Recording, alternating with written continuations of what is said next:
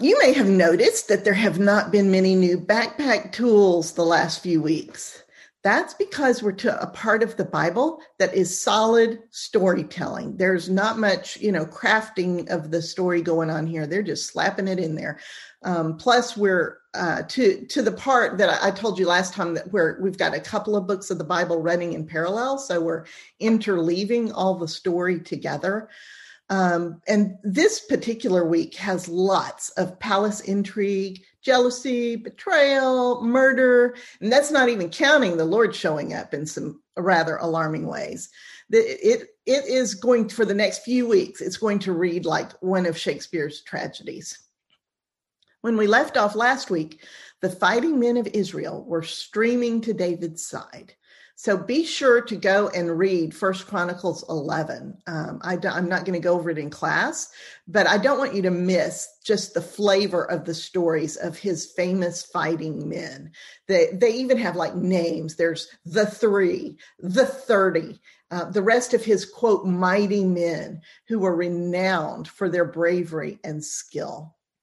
They take David's every wish as a command, so much so that one time when they were camped outside of a Philistine stronghold near Bethlehem, David gets thirsty for some of that good Bethlehem water. The 3 break through enemy lines to draw water for him and bring it back. I mean, you can almost feel the testosterone here. These are young men. They're in their 20s, early 30s, and they are so enthusiastic. This is the beginning of a new thing, and they absolutely love David. And David, realizing that they've done this at the risk of their own lives, just on his whim, he refuses to drink it. It reminds me of other stories we've read where men pay for something with their lives. It's the highest cost a person can pay. And to the Lord, such a payment is holy. And David, being a man after the Lord's own heart, recognizes the risk these men took and that this water is therefore holy and he isn't going to drink it. It's also during this time that David gets it into his head that he needs to count up how many fighting men he's got. This is a terrible idea. Why? First off, taking a census has a specific meaning in Mosaic law, and it's associated with redeeming Israelites as belonging to God. As each person is counted, they pay a half a shekel atonement that goes to support the tabernacle. It's very much like them counting their sheep. They would have understood it as the Lord counting his sheep. Sheep would pass under the shepherd's rod one at a time as belonging to him. And so it is a symbolic way of saying that their lives belong to God and are given by him. So a census is to them in their culture and in what it means in their relationship with the Lord is very different than how we would perceive a census today. So a census for David is a terrible idea because David is supposed to be relying on the Lord as his defense. And that, as you know, is a huge big deal to God. So it shouldn't matter to David how many fighting men he's got if the Lord is defending him, right? The author of 1 Samuel attributes David's bad idea to being a result of the Lord inciting David against Israel, while the chronicler attributes it to the impulse to an impulse of evil from Satan.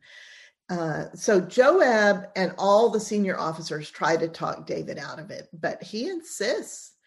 And of course, as soon as the census is complete and David has a count of the fighting men, he is conscience stricken. He snaps to what the problem is, and he begs the Lord for forgiveness. The Lord gives David 3 choices for making atonement. Now, these are ways in which the Lord will let David experience what it is like if the Lord withdraws his protection. It's what David can expect if he does not trust the Lord to defend him. So it's like my daddy used to say for I got punished. He would say, "We're going to build you some brain cells, Gail." So the Lord offers David 3 choices of experiencing the Lord withholding the protection that David has clearly become taken for granted, that he's taking it for granted. So the Lord says, all right, David, you can have 3 years of famine. You can have 3 months of being at the mercy of your enemies, or you can have 3 days of the plague. Now, David for sure doesn't want to fall into the hands of men, for men will have no mercy. So he knocks out option 2 right away. He sees the only viable choices as either 3 years of famine or 3 days of plague. Either way, people are going to die. So he chooses the shorter period of 3 days. So the Lord sends an angel to stretch out his hand with the plague, and 70,000 men die. Or another way to look at it that is probably closer to the truth, the Lord withdraws his protection from the plague for 3 days. And David pleads with the Lord, please do not let this fall on the people any longer. I am the one who sinned. Let me and my family bear the consequences. And the suffering grieves the Lord's heart too. David was right that the Lord would have mercy. And as the angel stretches his hand out towards Jerusalem, the Lord cries, stop. And the plague stops right where it is, at the threshing floor of Araunah, a Jebusite living on Mount Moriah, just north of Jerusalem. David goes to the threshing floor of Araunah and purchases it and builds an altar there and makes sacrifices to the Lord. And the Lord speaks to the angel, and the angel puts his sword back in its sheath. The Lord is serious about David remembering to rely on him alone. David is leading a fractured nation, a nation misled by Saul, a nation threatened on all sides by enemies. If David relies on his own strength, the entire nation will be doomed. So you'll recall that after Saul and Jonathan's deaths, his general Abner anointed Saul's son Ishbosheth king.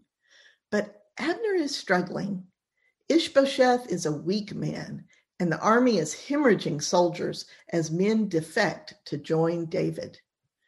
On top of that, Abner is torn personally. He's deeply connected to these soldiers, including David. This is one of the terrible tragedies of any civil war. When Joab's brother Asahel chased Abner last week, Abner tried to get Asahel to turn aside, but Asahel refused and Abner was forced to kill him. This is civil war at its worst. On top of that, things are getting more and more tense between Abner and the new king Ishbosheth. I think Abner is having to prop him up. Ishbosheth's definitely not king material. Finally, Ishbosheth accuses Abner of sleeping with one of Saul's concubines. You know from the story of Reuben sleeping with his father Jacob's concubine that this is regarded as a deliberate power play in this culture. It is a statement of usurping the power of the man who owns the concubine. So if Abner did it, then he is making himself equal to King Ishbosheth, if not above him. And if he didn't do it, then Ishbosheth is accusing him of treason unfairly. The author doesn't tell us whether Abner actually slept with the concubine or not, but either way, Abner is incensed. He is the one who made Ishbosheth king. He is the one propping up Ishbosheth's reign with his military prowess, quite literally putting his life on the line for Ishbosheth every day. And he's terribly conflicted over it all. For he knows the Lord has anointed David as the true king.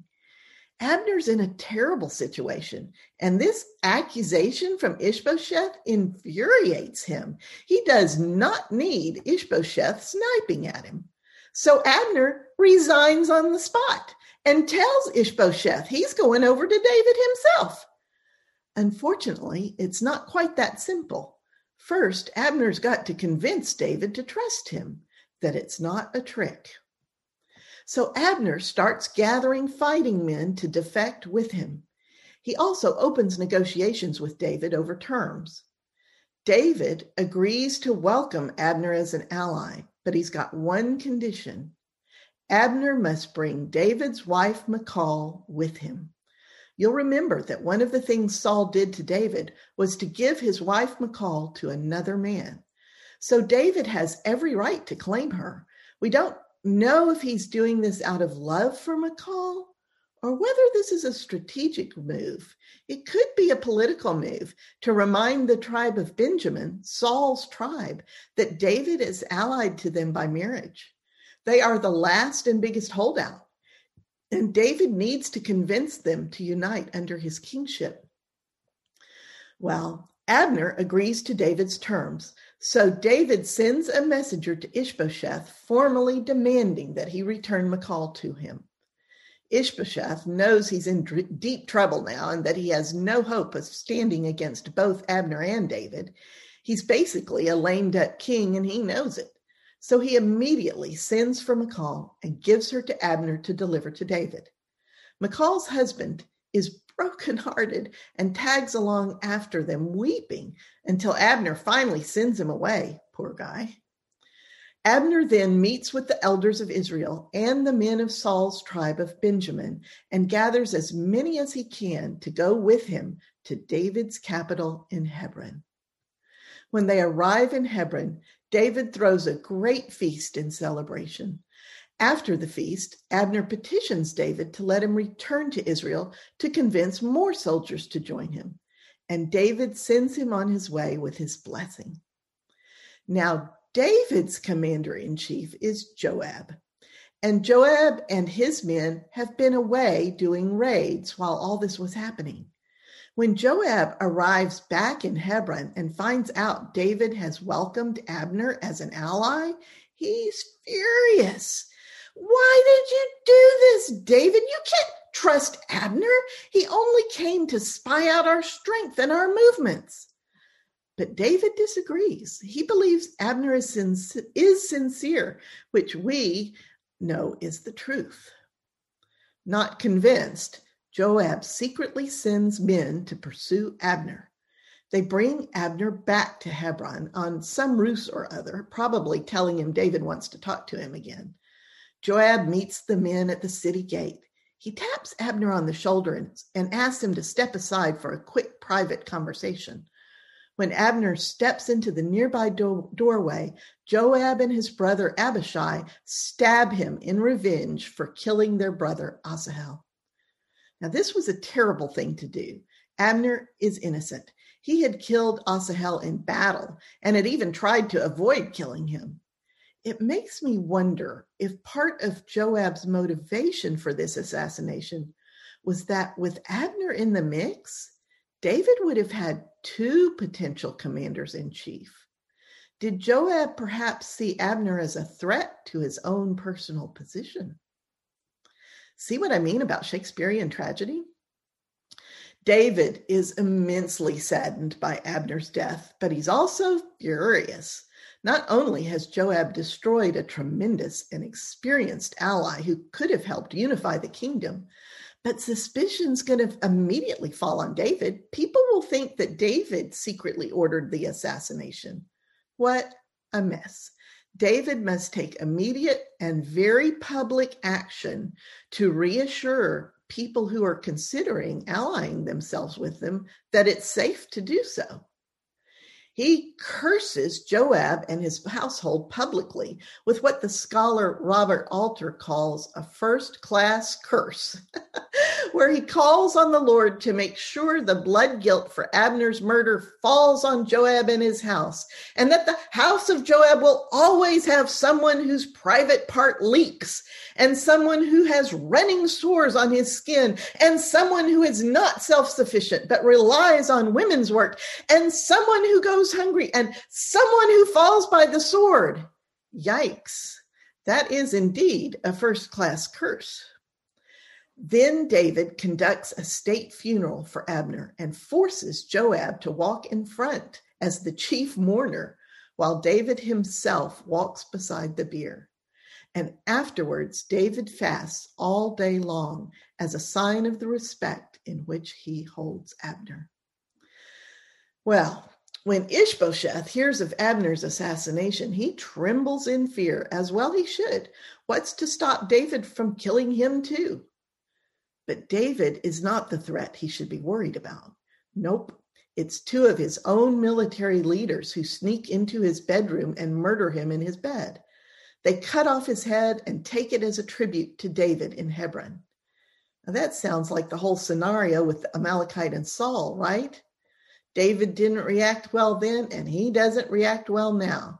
David is horrified that these assassins would dare to murder Saul's son, and he sentences them to immediate death. His men execute them on the spot, cut off their hands and feet, and hang their bodies by the pool of Hebron. Then they take the head of Ishbosheth and bury it honorably. That's a lot of body parts flying around. A graphic reminder of the barbarity and the violence of this culture. All this is the norm for them. Never forget the context in which the Lord is operating here. We are reading ancient texts. These particular events are happening around 1000 BCE in the middle of the Iron Age. After Ishbosheth's assassination, the elders of Israel come to Hebron and crown David king over all of Israel. Remember that up to now, he's only been king over the tribe of Judah. But there really is no other candidate now. All of Saul's sons are dead, and Jonathan only had one very young son. He's named Mephibosheth, and he's been crippled from the day the news of Saul's death reached the palace, and his nanny accidentally dropped him while carrying him to safety. Being lame automatically disqualifies Mephibosheth for kingship in this culture. So David it is. David will ultimately seek Mephibosheth out, and rather than killing him, as is customary for sons of a rival king, David will instead welcome Mephibosheth into his court and will care for him all of his life. Yet another instance of David being a man after God's own heart. David is only 30 years old when he becomes king over all of Israel. That's a lot of adventure to pack into your teens and 20s. Not long after being made king, David attacks Jerusalem and takes it away from the Jebusites. Israel had tried to do this for years, as you know, but David finally accomplishes it and moves his capital from Hebron to Jerusalem. And forever afterwards, Jerusalem is known as the City of David. In a twist of fate, David declares that whoever successfully leads the attack on Jerusalem will become his new commander-in-chief. Ironically, the man who leads the attack is none other than Joab. And David makes good on his word, and that's how Joab officially becomes David's commander-in-chief, despite having been cursed by David. While in Jerusalem, David marries more wives and has more children. At least one of these marriages is strategic, arranged to consolidate allies as the surrounding nations begin to choose sides. One such wife is the daughter of a king from across the Jordan River in the land of Geshur. She bears a son whom they name Absalom. He's doubly royal, King David's son and the son of a princess. He grows up believing he is the rightful heir to David's throne. We'll need to keep an eye on Absalom.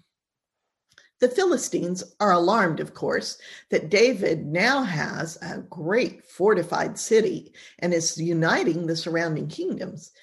They conduct a series of raids, but they are repeatedly pushed back by David. David says, "The Lord has broken out against my enemies." That phrase, broken out, foreshadows what happens later in the story. But for now, when the Lord, quote, breaks out against the Philistines, they drop their idols and flee. But they try again. They come back. This time, when David asks the Lord if he should go to fight the Philistines, the Lord says no. He tells David to circle around behind the Philistine lines and wait until he hears the sound of an army marching in the treetops. That will be the signal that the Lord is marching forth in battle. David is to follow along behind as the Lord strikes the Philistines. What a contrast David's sense of the Lord's presence is to that of Saul's. How different it is to truly trust the Lord, to only move if the Lord says yes, and to stand and wait if the Lord says no. This is what it means to be a person after God's own heart. This is how Jesus was too. Jesus said, to tell you the truth, the Son can do nothing by himself. He can do only what he sees the Father doing. Because whatever the Father does, the Son does also. Jesus was a man after God's own heart too. After this, even faraway nations recognize David as king over Israel, and they send gifts, and David builds a grand palace in Jerusalem. Then he decides it's time to bring the ark to Jerusalem from where it's been in Kiriath Jearim all this time. For the last several hundred years, we've only seen the ark as it's carried into battle. It doesn't seem to figure much at all into national worship, does it? Remember that when God gave the law to Moses, he specified that the ark reside in an inner room within the tabernacle, a special 2-room tent with a large courtyard. This ark is the very throne of God here on earth, the place where the glory of God dwells. God is literally present in his full holiness among the people. And because God desires this closeness with his people, he gave them elaborate plans for the tent and the courtyard and the priests to keep the people from accidentally getting too close and being consumed by his holiness. For our human bodies cannot withstand the full holiness of God. And this ark, deep in the inner sanctum of the tabernacle, is called the mercy seat. For here is where God sits. Here is where justice dwells. Here is where everything is set right. This inner sanctum is never to be entered except once each year by the high priest. And even then, he has to obscure his vision by clouds of incense, lest he look too closely upon the ark. Well, due to a series of unfortunate events back in class 33, the ark got separated from the tabernacle. The ark is in Kiriath Jearim, and the tabernacle, the big tent, is in Gibeon. But sacrifices are done in all sorts of places. Saul had priests in Nob, near his hometown of Gibeah. Samuel did sacrifices in Ramah. Abiathar, David's priest, does sacrifices wherever David needs them. The whole thing is in shambles. And when David decides to bring the ark to Jerusalem, he makes no plans to bring the tabernacle. He just builds a new tent for the ark. I wonder what the Lord thinks of this. And on top of that, David doesn't consult the priests or the Levites. He goes to his military commanders and has them come up with a plan for transferring the ark to its new tent in Jerusalem. I mean, none of this sounds like a good idea to me. I wonder what David was thinking. It almost feels like he has like this standing staff meeting with his military commanders, and this was an agenda item. Bring the ark back to Jerusalem. And there's another big piece missing, a huge, glaring omission. David never consults the Lord about this. It's like it never crosses his mind. He's king. He's doing something he clearly sees as good and worthy and honoring of the Lord, so he doesn't stop to ask the Lord about it. How often do we ourselves do things we think are good and worthy and honoring of the Lord without stopping and asking the Lord if this is what's important to him right now? Well, David gathers the military leaders and all the people, and they all troop down to Kiriath Jearim to get the ark. They load it onto a new cart and head out. 2 men, Ahio and Uzzah, are stationed as guards, Ahio in the front and Uzzah at the side.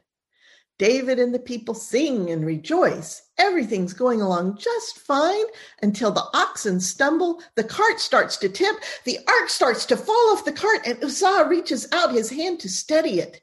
And the Lord breaks out against Uzzah, and he is killed instantly. The word used in 2 Samuel's version is the word for fierce anger, literally the flaring of the nostrils. But the word used in the chronicler's version of the story is the word for break out that was used earlier. I think the chronicler's version makes the most sense. I think in this context, it is the holiness of the Lord that breaks out. I think there is an overwhelming, sudden burst of power that overwhelms poor Uzzah. And in the sudden silence and horror, David's anger bursts out against the Lord. Why did you do this? How can I bring your ark close to any of us? Why, Lord? And so David leaves the ark at the nearby home of a Levite named Obed-Edom. It takes David himself 3 months to think this all through and realize what went wrong. During those 3 months, the Lord greatly blesses the household of Obed-Edom, where the ark has been left. Finally, after 3 months, David organizes a new effort to gather the ark and bring it to its new home in Jerusalem. This time, he consults the priests and the Levites and has them carry the ark on its carrying poles on their shoulders, as the Lord had prescribed long ago.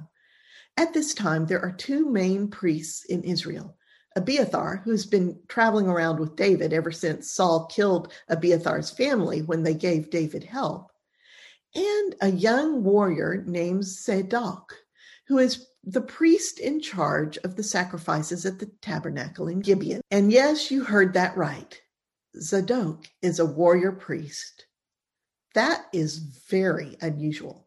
The priests and the Levites are exempt from normal military service because they didn't get a portion of the land in the promised land, remember? Instead, they are all devoted to the Lord in place of the firstborn of Israel, and their service in the tabernacle counts as their military service. They're hardly warriors. But even though the tribe of Levi is exempt, there are places where Scripture refers to all 12 tribes going into battle. So scholars look at that and say, well, that must mean the Levites go too. And then they sort of jump through hoops to differentiate different types of wars, saying, well, the Levites were excluded from wars over land, but included in wars where Israel was on the defensive. I think this is a misreading of the situation. I think a better interpretation is that the phrase all 12 tribes is not tribe specific. Remember that since the tribe of Joseph split into the twin tribes of Ephraim and Manasseh, there are actually 13 tribes. And in Scripture, we find that a different 12 are listed at different times. It's not at all unusual for the 12 tribes to include Ephraim and Manasseh and exclude Levi. So just because it says all 12 tribes went into battle, it doesn't necessarily mean that Levites went too. We know that priests like Abiathar accompanied the rulers on campaigns and were used to consult the Lord. And we know the Levites would often carry the ark when the Israelites went into battle. But these aren't fighting positions. For a priest to be called a warrior seems very unusual. Zadok's name literally means righteous, which makes sense for a priest. And it also literally means just, which also makes sense because justice, or setting things right, is exactly what the Lord is doing in all these wars. This warrior priest, Zadok, and his descendants will become a very big deal in the future. So whenever you run across his name, pay attention. So David consults the priests, Abiathar and Zadok, and things go much better this time. The bearers safely carry the ark. The people shout, the Levites sing the psalms David writes for the occasion, and David dances before the Lord with all his might, whirling and leaping and turning and shouting for joy before the Lord. His wife, Michal, is mortified. I don't think she takes the Lord God seriously at all. Remember, she's the one with the household idols, and she doesn't even bother to go with David and all the people to get the ark. She watches the whole spectacle from her window in the palace. She's such a complex character in these stories, and she's furious at the fool David is making of himself in front of the people. There's even a suggestion that in his frantic dancing, he exposes himself for all to see. There's no sense that he does it on purpose, merely that the simple priestly linen robes he's wearing are not exactly made for leaping and twirling. Well, when Michal sees this, she despises David in her heart. And when David finally arrives home to the palace after a full day of celebration and sacrifices and giving gifts to the people, Michal meets him at the door and gives him a piece of her mind. Dripping with sarcasm, she says, my, how the king has distinguished himself today, going around half naked in front of the servant girls like a shameless fool. Oh my gosh. David draws himself up and says, I was dancing before the Lord, and I will continue to dance before the Lord. I will become even more undignified. In fact, I will utterly humiliate myself before the Lord, who has chosen me to be ruler over his people. Oh yes, and those servant girls, they will not despise me for it. They will honor me for it. And from that day forward, Michal has no children. We don't know whether it's the Lord's doing or whether David refuses to go into her ever again. I suspect it's both. After all this, the young warrior priest Zadok returns to Gibeon, where he continues to minister at the tabernacle, making sacrifices, while the ark itself remains in Jerusalem in the tent David set up for it. It doesn't take long, however, for David to begin to feel uncomfortable that he's luxuriating in a brand new palace while the Lord is hunkered down in a tent nearby. So he decides to build a temple for the Lord. This time he remembers to consult his court prophet, a man named Nathan. I'm pretty sure that word means a gift in Hebrew. He's aptly named. So Nathan says, sounds good to me, go for it. But that night, the Lord comes to Nathan and says, did I ever say I was unhappy in my tent? I love dwelling where my people are and moving when they move. Tell David, I took you from the pasture and from caring for the flock and made you ruler over Israel. I have been by your side always, and now I make you this promise. I will build you a house. I will make a home for my people Israel and plant them there in safety. And when your days as ruler are over, I will raise up one of your offspring to succeed you. I will establish his kingdom and his throne forever. And he will be the one who will build a house for me. Now, this is talking about Solomon, David's son, who does eventually build the Lord a temple. The Lord says that when Solomon messes up, the Lord will punish him with the rod of men, not a rod of iron, but the rod of men. I think that's a way of saying the Lord will let Solomon suffer the natural consequences of his choices. This seems to be the consistent way the Lord disciplines, not by smiting us, but by withdrawing the hedge of protection he has already placed around us and letting us get whatever it is we insisted on.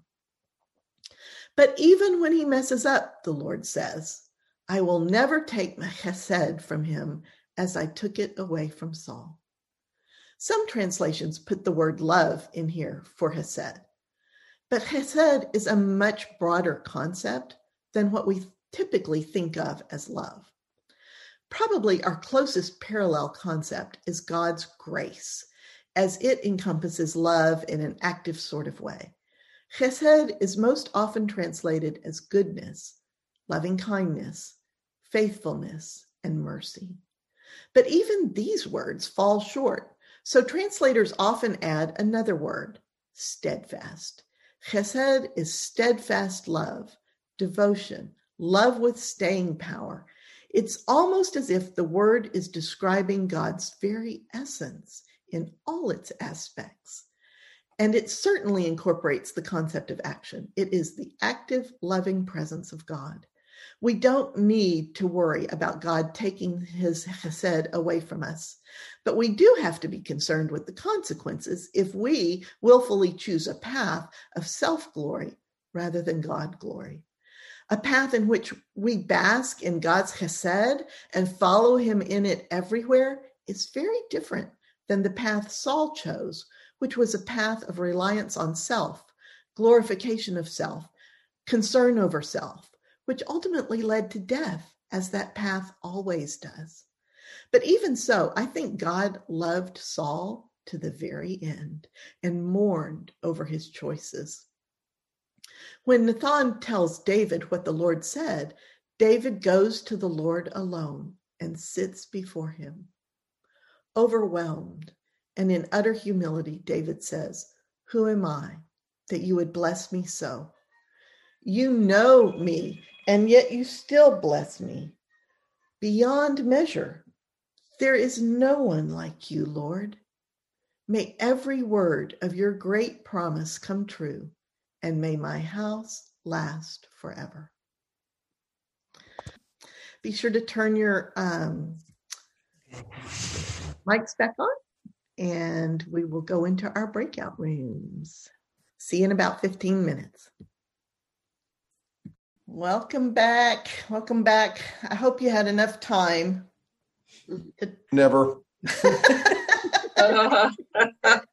I know, right? We didn't even get to question 3. So that's okay. They're just starter points. As long as you're talking, that's the main thing. It doesn't even matter to me what it is you picked and talked about.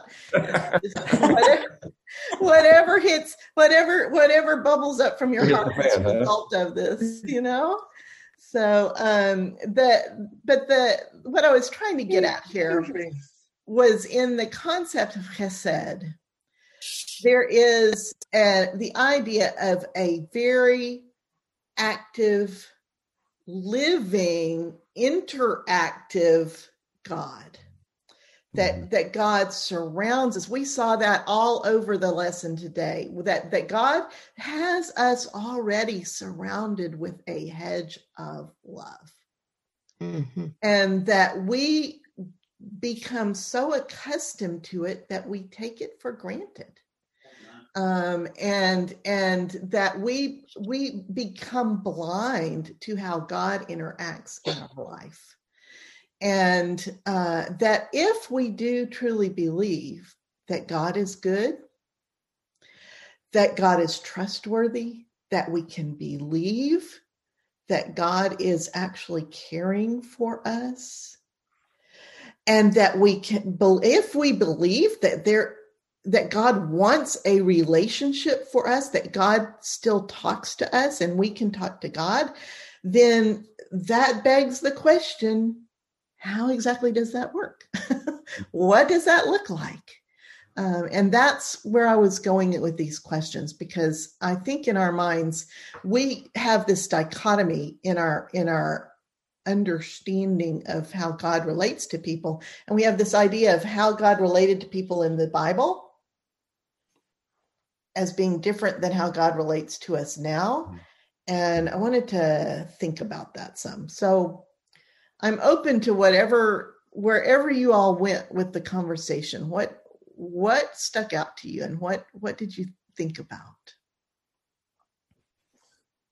We were going to a church when we were very involved with their marriage program. And one of the things that one of the speakers said to us, Gail, that really struck out is God speaks to us through his people, through his word, and through his spirit. And it's not necessarily in any order, and it's not necessarily in any emphasis, but that's typically how he does it: his word, his people, and his spirit. And I thought, that's interesting. So I'll start the conversation with that little platitude. Yeah, I had shared that I have been in some churches where they basically discount that third part of listening to the spirit and listening to inside what you are sensing is the direction God wants you to take, because our own sinful natures will always lead us astray, and you can't trust that. But I have found, yes, I consult with wise friends. I consult with people that I trust, that I know also are attuned to the voice of God. But I listen to what is going on inside, and Yeah. sort of keep this two-way conversation going. You know, am I going in the right direction? You know, if not, steer me elsewhere. But I do trust my gut. Mhm. Yeah. Mhm. Well, I get out my Ouija board. Oh, Ross. Hey, No, so no, Ross? we discussed certainly the spirit, and if you already discount the spirit up front, it may not be as impactful as you would want it to be. So, as Gail, as you said before, sometimes you have to get really quiet. And sometimes it's just a feeling of peace. If you're struggling over something, you finally make the decision, you know, what you think God wants you to do, you feel like a peace. And sometimes then you don't. You feel like, I got to think about this some more. So that's kind of how I look for affirmation from God, is I feel a sense of peace. Oh my gosh. The Lord just hit me in the forehead with a 2x4, and I have to share this with you. I can't believe I plugged this together. I didn't plug this together till just now. Oh my gosh. So y'all are like off in your breakout rooms, and I can't see you or hear you. Well, just at the reason I was having trouble with the slide at the very end there and getting it, you know, all getting y'all into your breakout rooms was because my phone was ringing. I had left my phone in the other room, and normally I have it with me and I have it on silent, and I just had not done any of that. So I've got an Apple Watch, and so it was ringing in my ear, and I was trying to do all this all at once. And I got y'all all off into your rooms, and I noticed that the call was from someone whose husband is just out of the hospital, and I have been doing some pastoral care for them in the past week. And so I while y'all were doing your thing, I ran off in the other room to call her back to see if there was something wrong, you know. And she said, "Well, Gail, I just wanted to talk to you about the Shepherds meeting this past week." It was just like 2 days, day before yesterday or yesterday. It was just real recent. And Shepherds is what we call the board in my little church that I go to. Mm-hmm. And I think I had shared with you that that our pastor of 17 years, the founding pastor of this church, is retiring in May. And we, you know, and so they've been looking for some, you know, what to do. And I've been guiding them through a discernment process over this whole time. And we are to the point of getting ready to hire a worship leader, interim kind of people over the summer. And so as I was working this all out and getting the frameworks set up and kind of shepherding the congregation in how to go through this process without having like an end in sight, just, you know, we need to do this way so that we are listening to the Lord.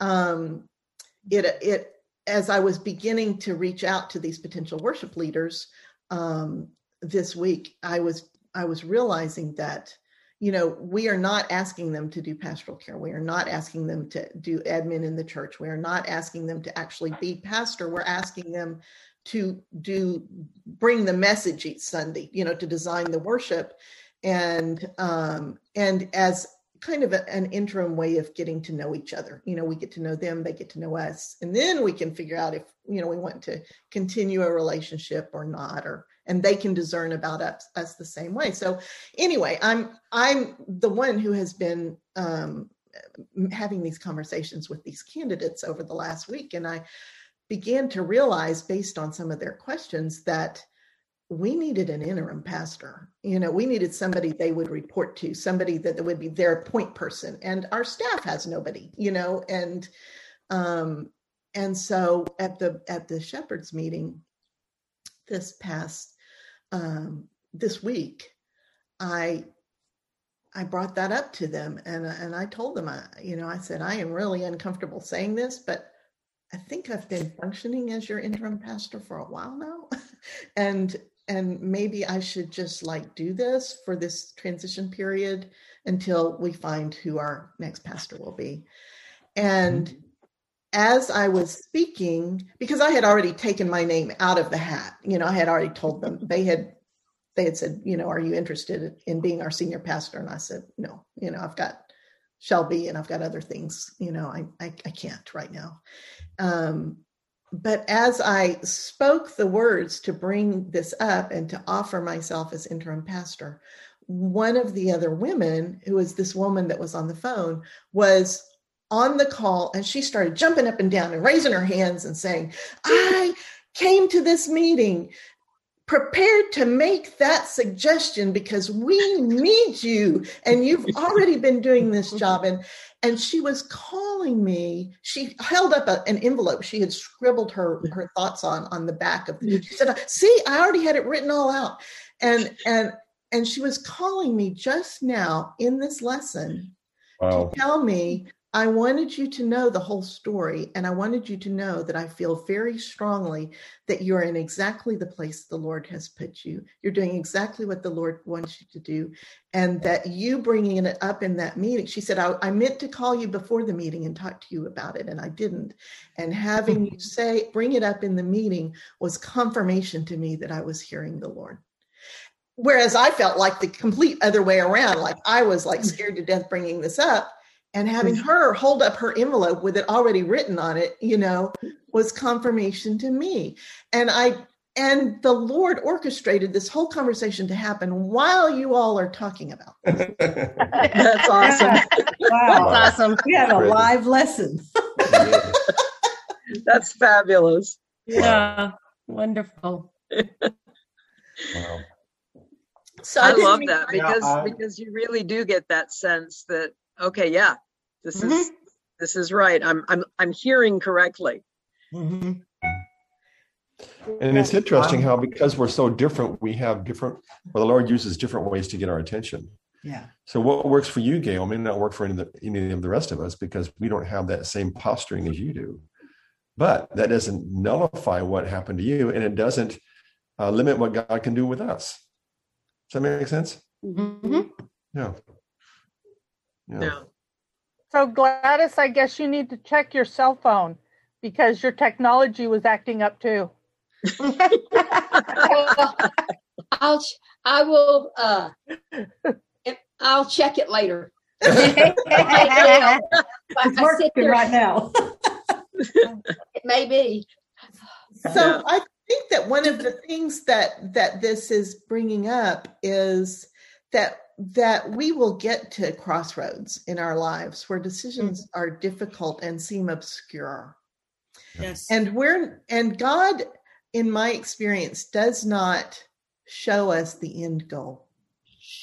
I think God is, and I've said this a zillion times already, I think God is very much about the process, about trusting him along the way and letting him figure out where we're going, and being able to trust him without having the assurance that it's all going to turn out the way we want it to turn out.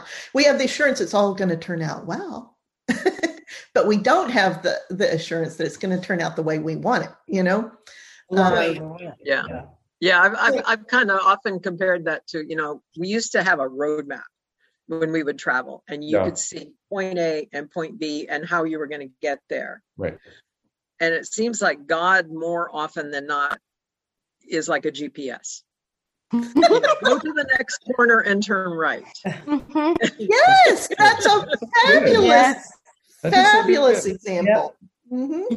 So I shared it. And what happens when you get the dreaded recalculating? Isn't that right? And you have to stay and wait for further directions. Right, just like exactly. Pull over on the side of the road.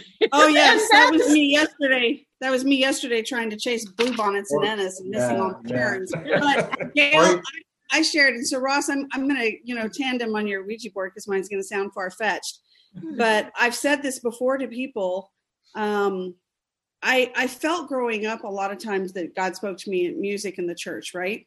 But I believe God speaks to me through the radio, because there have been very pivotal times in my life when I'm not even paying attention to the radio, and something comes through it, I've even had to pull over. I'm like, oh my gosh. And it's, and not always religious songs. It's crazy. I made this major career decision. The principal said, why don't you come on in? Let's talk about something during the summers, like 3 days before school starts. And I noticed I was driving along. My thoughts were racing like crazy, and I'm very ADHD, so I can't do that because I run stop signs when I'm going crazy or talking while I drive. So I said, well, turn up the radio. And what's on the radio? Sheryl Crow's "A Change Will Do You Good." Okay, so I know that sounds funny, but 2 more times, and both of them were big life things. Like one of them was when it came on that I decided I had to leave teaching, and it was things were tanking terribly, but it led me much later to be able to take care of my mother until she died. And that song was pivotal. And I know it sounds stupid, but then sometimes when I'm listening to the religious music, it hits me. And it's generally when I'm not paying attention that it hits me out of the blue. Hits me out of the blue. I think that that very often God there will be choices in front of us that it really doesn't matter to God which way we're going to go, because like Ross says, he'll recalculate. God's going to get us there no matter what, and God's going to walk with us, and there's like this really big range of life that is perfectly okay with God, and that we should feel free to live life and make choices and not agonize over them, And I'm terrible. I suffer from decision analysis paralysis greatly. But I do believe in these 2 later times where it's turned, and they have been very spiritual turns, that first one was put in there to kind of wake me up. I don't know. But I dated a guy who told me that he was praying over his choice of cars to buy. He had it narrowed down to 2. And I literally was like, I don't think that's what we're supposed to pray about. And so I think that's what you're saying, is that sometimes there's life decisions. God gave us a brain, right? Mm-hmm. Yeah. And I think praying about anything is fine. I think God loves to hear the little details of our lives, just like a mother likes to hear the little details of her children's lives. But I also think God would be fine with either car, But, right. We're just praying for a decision. Yeah, I know. Yeah. And people will drive themselves nuts doing that. And so very often what I will say to somebody is, you know what? Think about these 2 decisions and pick the one that feels most life-giving to you. Yeah. And then as you move forward, look for the waymarks.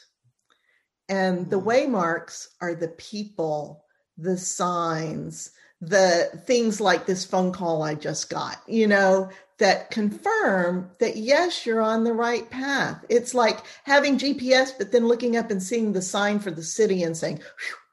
Yeah. So it's, I think God is very active and very involved and very loving and very tolerant of us, I don't think we need to be afraid at all, right? Yeah. One of the things that we were talking about in our group, with the Chesed context of God's love, is the 3 of us in our group all have kids who are LGBTQ, and that has taken our lives on a path that is different from first what we had envisioned earlier in their lives, and second has put us at odds frequently with church people, but in each of our cases, God has brought people into our lives who specifically needed someone like us, who had accepted our children and has blessed us and allowed us to be a blessing because of the fact that we have the choices we made when our children came out to us, which was to love, embrace, maybe I don't understand it, but I'm, this is my child. I'm choosing my child. And God confirms to us that we're headed in the right direction by bringing other people into our lives who also need that. Yeah, that's good. Yeah. You all have all been brought into my life, and I consider you a great blessing. So I want to send you off with that blessing and say we'll see you next week. Thank you. Bye. Thank you. Bless you.